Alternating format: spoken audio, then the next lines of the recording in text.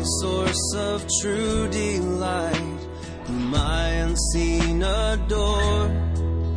Unveil thy beauties to my sight, that I might love thee more. Oh, that I might love thee more.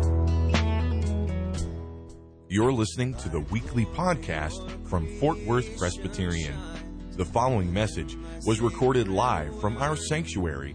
Our prayer is that this message would nurture a joy for loving God and loving people in you as you listen. See my bleeding dying. Colossians chapter 3, verses 12 through 17. Put on then, as God's chosen ones, holy and beloved, compassionate hearts, kindness, humility, meekness, and patience, bearing with one another, and, if one has a complaint against another, forgiving each other, as the Lord has forgiven you, so you also must forgive. And above all these things, put on love, which binds everything together in perfect harmony. And let the peace of Christ rule in your hearts, to which indeed you were called in one body. And be thankful. Let the word of Christ dwell in you richly, teaching and admonishing one another in all wisdom, singing psalms and hymns and spiritual songs, with thankfulness in your hearts to God. And whatever you do, in word or deed, do everything in the name of the Lord Jesus, giving thanks to God the Father through him.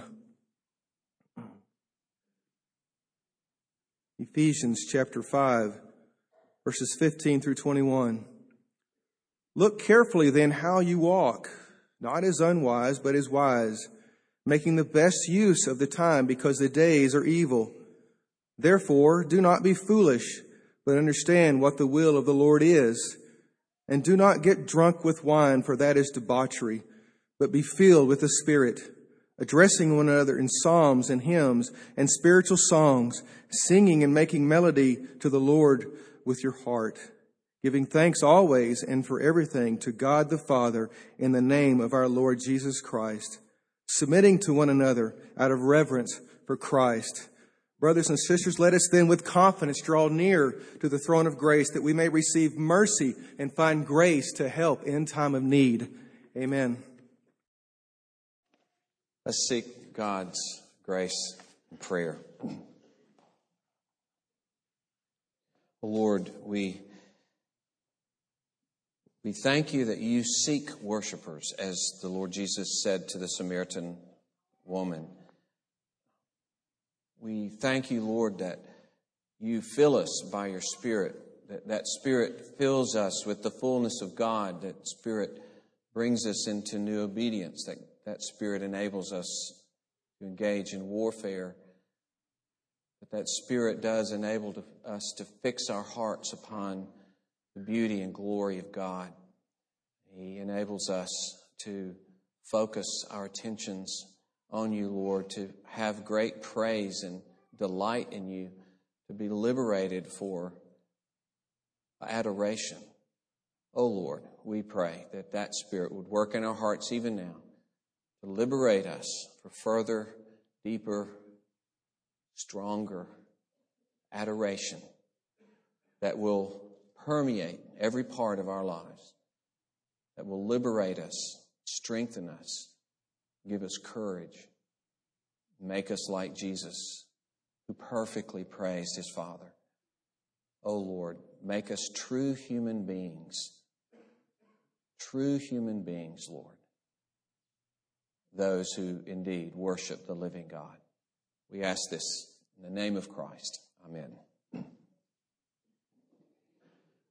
You know, if you're talking to Paul or any of the biblical writers, and you're talking to them about the little things that we sometimes do, our to-do list, or maybe you're doing more than just a simple to-do list, but you're taking Stephen Covey or some of these guys' advice and saying, what do I want out of life? What do I want to accomplish in life? Get the huge picture. You ask the question, at my grave, what do I want people to say about me? You know, those huge questions that they urge you to ask and figure out what I want to have done, what do I want to be in my life. And then you start figuring out how am I going to get there, and then you start deciding on what I want to do this year, this month, this week, and that comes down to what I'm going to schedule tomorrow. All based on this one thing. What do I want to be? What do I want to do in life? And if you ask the biblical writers, they would say, well, because this often is never a part of our thinking in that. They would say, where does giving God glory in all things come in what you're saying here? How does that figure, how does that shape and chisel every part of what you want to do in your life and what you want to be said about you when you die?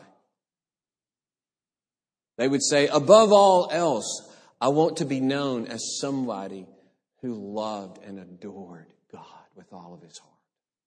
That's what they would say.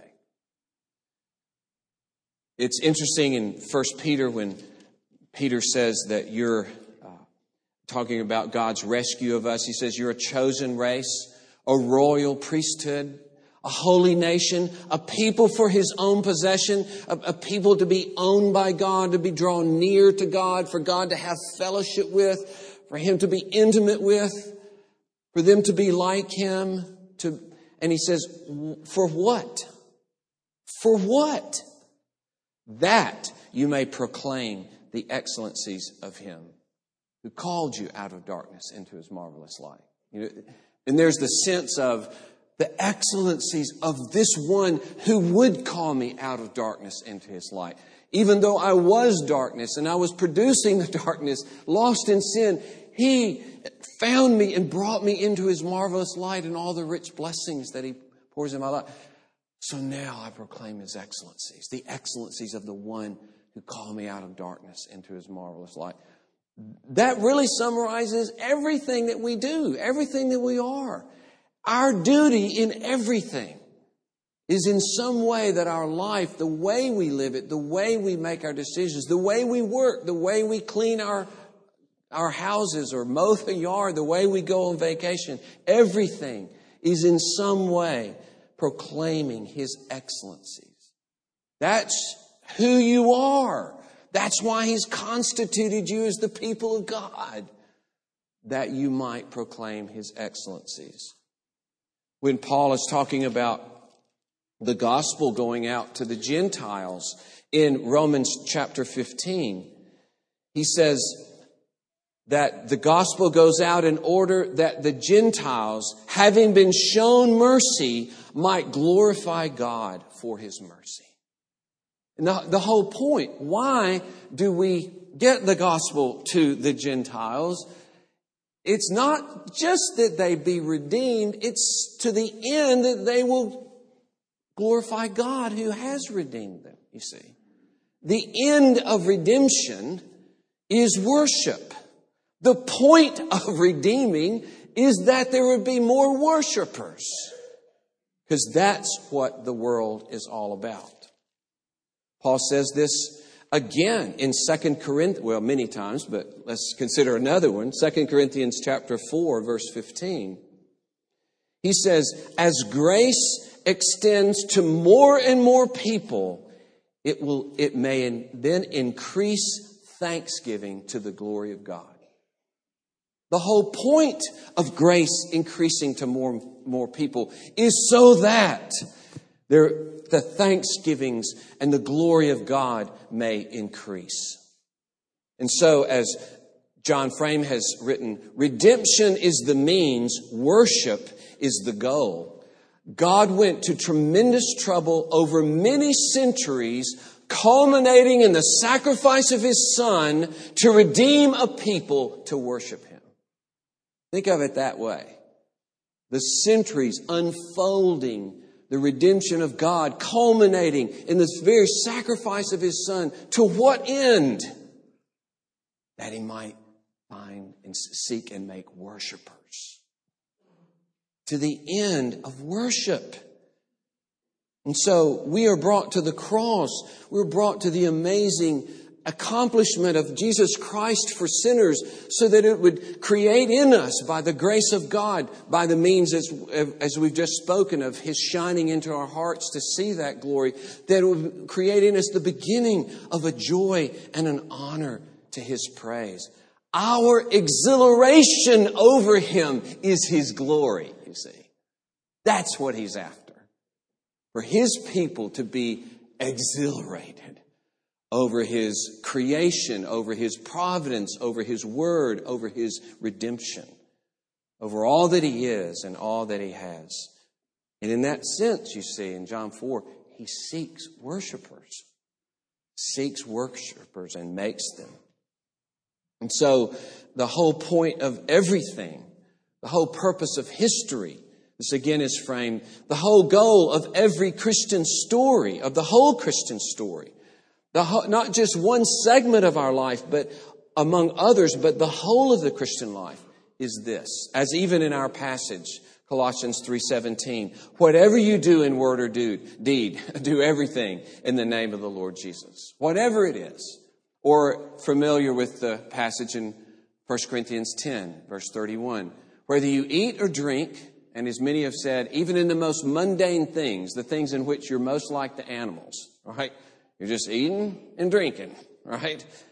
Even in your eating and drinking, do that to the glory of God. And the idea is, you get to do it to the glory of God. You see, this is the invigoration, the liberation of our lives, that we don't have to have our noses stuck on the things themselves. We get to think about God as we enjoy His world. We get to embrace not only the thing itself, but to get our arms, as it were, around God Himself as we embrace any good part of this life. That's the way to live. That's what we're made for. To rejoice in the God who gives us all things in this world. And to rejoice in His great redemption in Christ. Therein lies your only hope for happiness as a human being. To enjoy God and glorify Him forever. As our very first catechism question says. That's your only hope for happiness as a human being. It's your only hope for being a true human being, in a sense. Well, we're all true human beings made in the image of God. But I'm saying to fulfill your humanity. It's a sad degradation for any of us, a sad demeaning of our personhood, a sad waste. You know that phrase, a mind, is a terrible thing to waste. A human life is a terrible thing to waste. And it's wasted if it's not lived for the glory of God. If it doesn't embrace Him in all things. There's our true humanity. Our true happiness, and really our true steadfastness and strength as human beings. So that whatever we lose in life, whatever tragedy occurs, our heart is fixed on God. We're released from not the cares of this world in the sense that, because in worshiping Him we care ever more deeply for others. We're ever more brokenhearted over the pain of this world. But we're rooted in this fixed affection for God that only grows more and more no matter what happens to us. And you can almost see the logic of it. You know, losing everything has nothing to do with whether you might love God more as you lose everything. You realize that? Losing this world in any part of it has nothing to do with your relation to God and His love for you in Jesus and what He purposes to do for you in all things, to work all things together for your good. And so it gives you a liberty, it gives you a steadfastness, a strength, it gives you a hope, a comfort, it gives you courage in this life to live for His glory.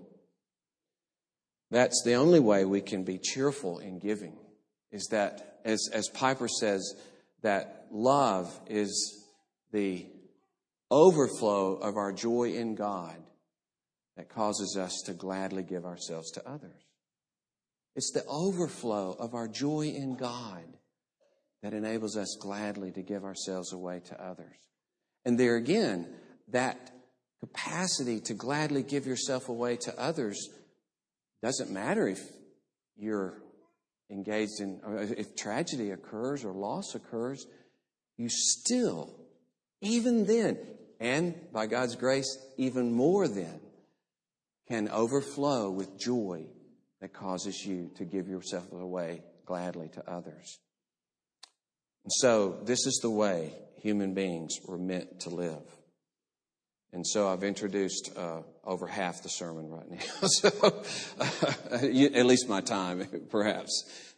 But I want us to realize the importance of worship. That's fundamentally the introduction. It's just the importance of worship, the glory of worship, the freedom of worship, the humanity of worship. This passage and others like these two passages and others like them can be broken down in some simple ways, and I want to explore these just a little bit with you. That worship, and the title is again the makeup of worship. Worship is, we're going to look in the first place, God-centered. Okay, worship is God-centered. Secondly, that worship is, as we've already seen, but I want to touch on it just a little bit more, life-pervasive. Then it is Christ-centered and gospel-centered. And then, and it's hard to know exactly how to use this word to make it carefully, but it's, in this passage, it's other-oriented. Now, how can you be God-centered, but other-oriented? Or maybe the word needs to be other-inclusive, that others aren't rejected in my worship, but somehow they are embraced in my worship. Even as we'll see, others are even addressed in my worship. So the fact that it's God-centered doesn't mean that I close my eyes to everybody around me. In fact, true godly worship causes me to open my eyes to those around me. Not only those within the church, but those who are lost outside the church as well. So worship has that profound effect as I focus upon God to make me all the more aware of the needs of others. I think I've told you before, but I'll mention again this fellow from, I believe he was from, I can't remember, maybe it's either Bangladesh or Pakistan. And those are very different places, of course, but I just can't remember which he was from. But when he prayed, he was doing a seminar at General Assembly, and he said, now, I don't try to do his accent, which was beautiful. He said, now, when we pray, we do not bow our heads like this in our country, our Christians who are converted, because it's associated with being beaten, and having no relationship with this person, only subjection, no real honor or love or relationship. And he says, so when we pray, we hold our hands up and we keep our eyes open and we look to each other and we pray. And he had us all do it, I was freaked out, because I pray by closing everything out around me, and you almost feel like we teach our children that, don't we? Close your eyes, bow your head. I'm not saying that's wrong. It's just the close your eyes part is almost to say you need to block out everything but God. It's like, what about my wife? Am I to block her out? She's not to be considered in this. Am I not embracing her? Don't we say, our Father? The very thing he tells us to say is not my Father, but our, So at the very least, we're coming to God like this, right? We're looking at each other and holding on to each other. And we're bringing each other to worship. We have joy in each other, helping each other to worship. That's an anticipation of point number 4 right there. But that's the idea I'm trying to get to when we're there. But first of all, God-centered. As you see clearly in these passages, he says that you're to, though you're teaching and admonishing one another in wisdom, singing psalms and hymns, as you look at the passage in front of you, you're to give these up to God, and it's with thankfulness in your hearts to God. In verse 17, giving thanks to God. Same thing in Ephesians. That's the Colossians 3 passage. And the same thing in Ephesians 5. The complete orientation to God. Everything, he says, relates to God. Everything is related to my gratitude and for God and my praise to God.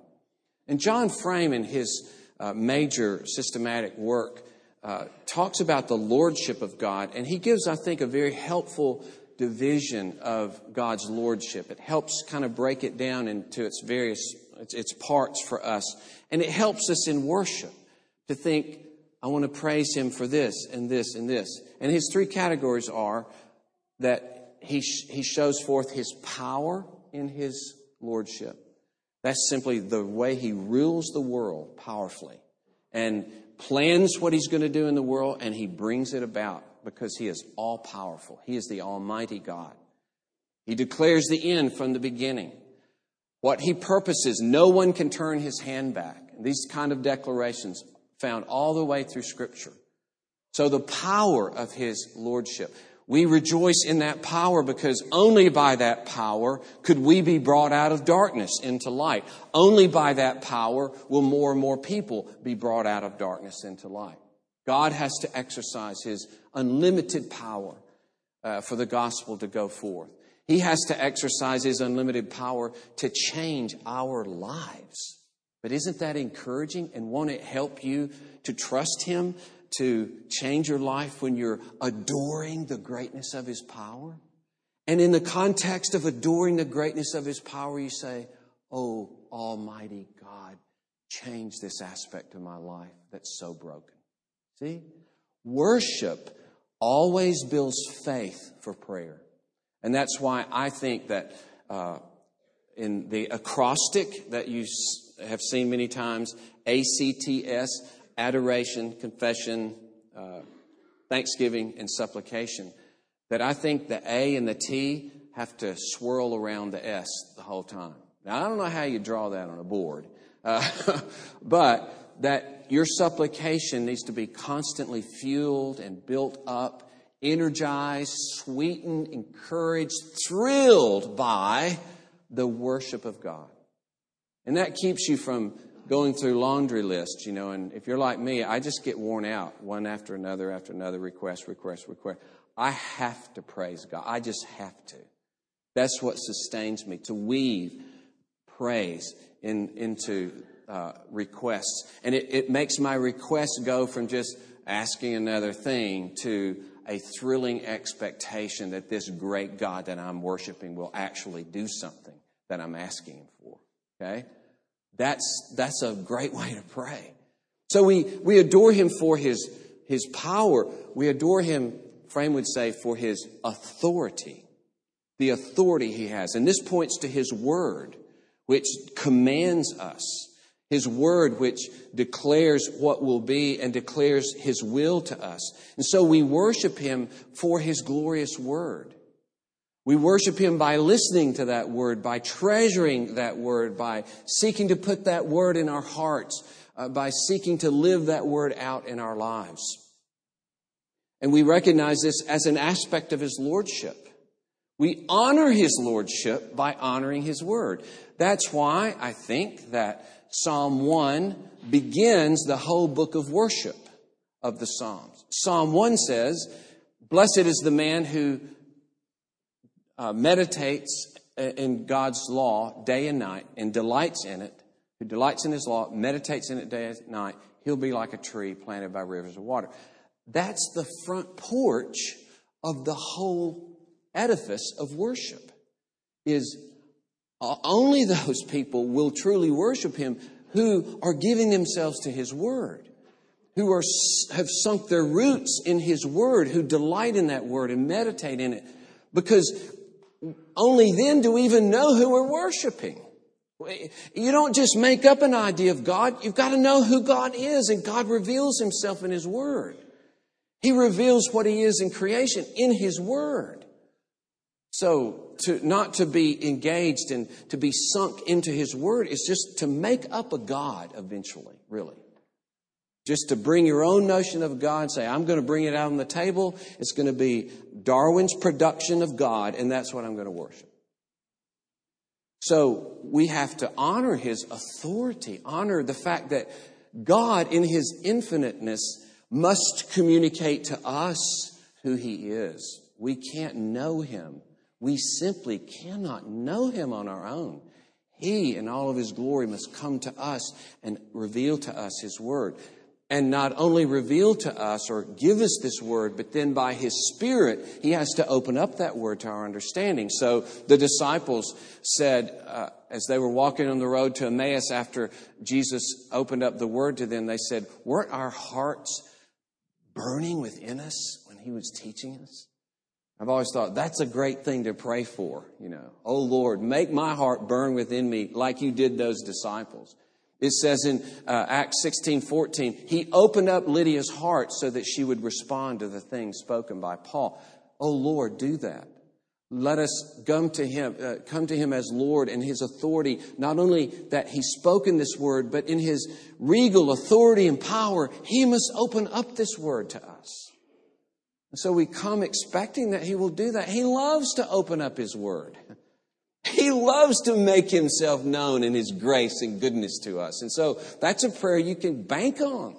Will God answer the prayer? Reveal your glory in your Word? And especially because as you read through Psalm 119, which is a psalm about His Word, 176 verses about His Word, there's so many prayers in there that say, teach me your Word. Give me understanding. One of my favorites, verse 18, is, open my eyes that I may behold wonderful things from your law. Isn't that a great prayer? Recognizing there are wonderful things scattered everywhere, but I'm blind to them by nature. I won't see them. I won't relish them. I won't treasure them. I won't bring them to myself and meditate on them and apply them to my life. Oh Lord, open my eyes that I will see the wonderful things that are there in your law. So our worship must be God-centered in His power, to honor His power, to honor His authority, His word, and then to honor His presence. God is ever present before us, and He is especially present in the worship of His people. He manifests Himself in a special way. And His presence in Scripture is declared again and again, and it's a benevolent presence. I will be with you. I will be with you to bless you, to protect you, to change you, to use all of your circumstances for your good, to never let anything touch you except by my will, so that I will accomplish all my rich, wonderful purpose for your life. I will be with you. So we glorify Him for His presence. We glorify Him for the fact that He never takes His eyes off of us, as He says in Psalm 139. I always think of your child, that's going off the diving board and they've gone off the board 33 times. You're counting 34. And every time your child says, watch, Daddy, you pull your head over away from your book that you just love and you watch your child jump off the diving board for the 35th, 6th, 7th, 8th time. Well, isn't it amazing that God, with infinite delight, never wants to take His eyes off of you. Ever. Ever. He knows you're rising up and you're sitting down. He knows your thoughts before you even say a word. He knows you. Never takes His eyes off of His children. He is with us. So to combine all of that, you see, the power of God, His authority spoken in His commandments, the authority, and I left this out, of His promise. His promises can't be broken. His promises can't not come true. Can't happen because He has all power. And He has absolute authority to say, I promise this and it will be yours. It is yours. And the promise, the great promise that really summarizes all of His promises, I am with you, epitomized in the very flesh of Jesus Christ, who is Emmanuel, God with us. How much is He with us? He's taken our flesh upon us. He's gone to our condition to bring our humanity to glory. That's how much He is with us. So we celebrate this God. We worship Him for His authority. We worship Him for His power. We worship Him for His presence. And this worship of God is one that pervades our lives. It's God-centered, but it's also life-pervasive. We dealt with that earlier, didn't we? And this is found in this passage in Colossians 3 where he says, do everything in the name of the Lord Jesus. For everything give thanks to God the Father in Ephesians 5. Another similar passage you'll find, and you may have memorized this one a long time ago. This is one of the first passages that I tried to set to memory. 1 Thessalonians 5 summarizes the whole Christian life in a way. Rejoice when? Always. Yeah. That's a lot of time right there. That covers the bases. That doesn't mean you're, running around giddy and, somebody finds out they have a terrible disease and you say, oh, I'm so happy. We're not talking about that kind of thing, of course. The way this joy manifests itself is many times in brokenness and pain. A joy in God that gladly spends itself for others. You see, a joy in God that gladly identifies with the pain of others. That doesn't mind being bound up and controlled by the care that you have for other people. There's a freedom in not caring for people. There's a freedom. Just on your own, doing your thing every night when you get home from work. Not bother with anybody, not bother with anything. You're free. But if you're bound up with other people, you're controlled by their pain, by their circumstance, by what they go through. It's hard, but it's wonderful. It's wonderful. Rejoice always, pray without ceasing, give thanks in all circumstances, for this is the will of God in Christ Jesus for you. So our worship, this isn't the only place of worship, is it? It really is a circle, isn't it? That we worship Him throughout the week. This prepares us. The more we worship Him and live for His glory, the more it prepares us to bring a real torch into the bonfire that we're blazing before Him now. Right? And the more you feel the heat together with God's people of the bonfire, the brighter your torch is when you leave. And the brighter it shines in the night as you walk from this place. I never forget, a friend of mine in college said he was on a freezing cold beach one day, and he said, I was standing with my back to the fire. And he said, my front was, of course, plastered with the freezing cold of this beach, the icy atmosphere. And he said, what a picture that was of the warmth of God controlling me as I faced, the icy cold of this world. And you and I actually, there's nothing hardly better, is there, than being on a cold night and being around the bonfire. It's just, you don't do it on a sweltering summer night, do you? You just don't. And you see, that freezing cold, that difficulty of life is why the praise of God is so wonderful.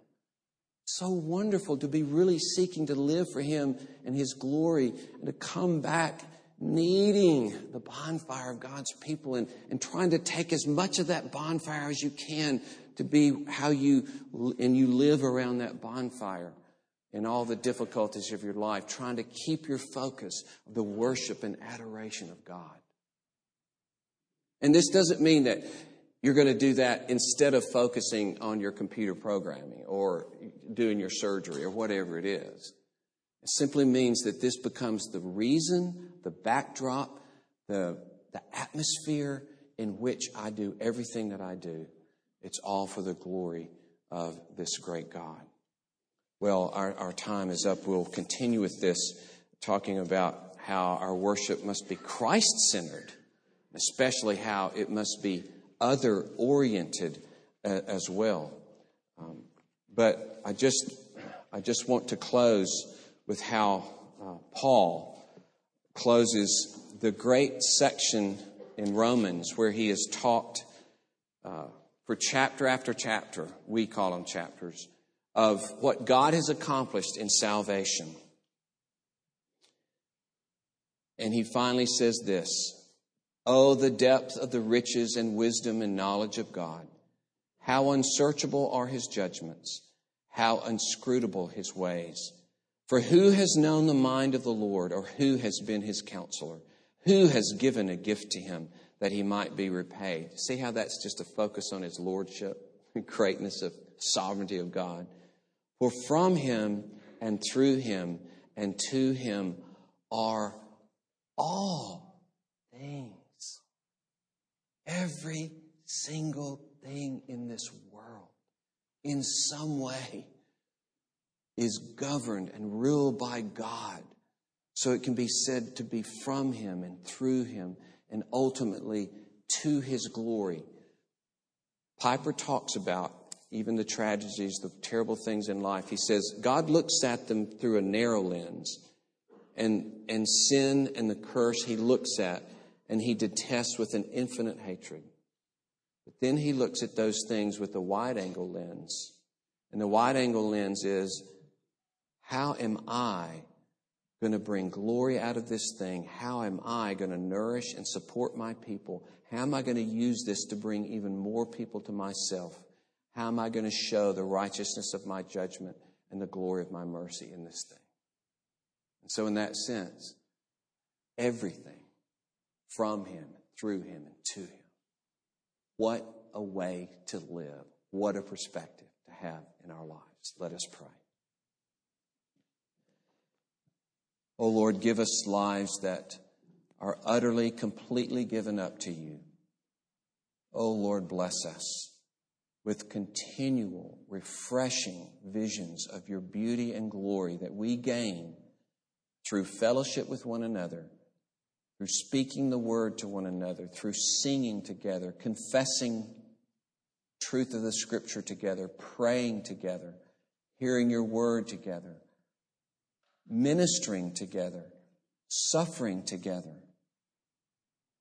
Oh Lord, bless us, that indeed we will be a holy nation, a kingdom of priests, a people possessed by you, brought near to you, so that we can proclaim your excellencies to one another and to a terrible, dark world that so desperately needs the liberty and the refreshment and the restored humanity of embracing the God who made all things and who has redeemed a people in Christ.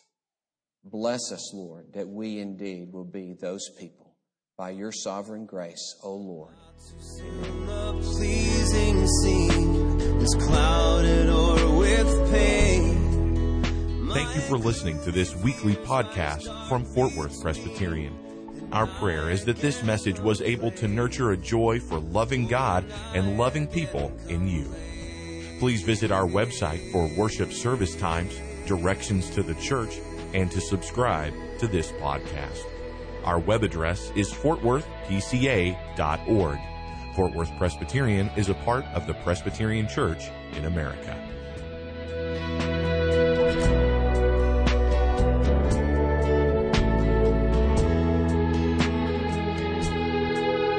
Jesus, my Lord, my life, my light. Oh, come with blissful ray.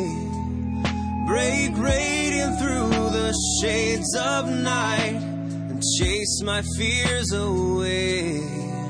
Won't you chase my fears away?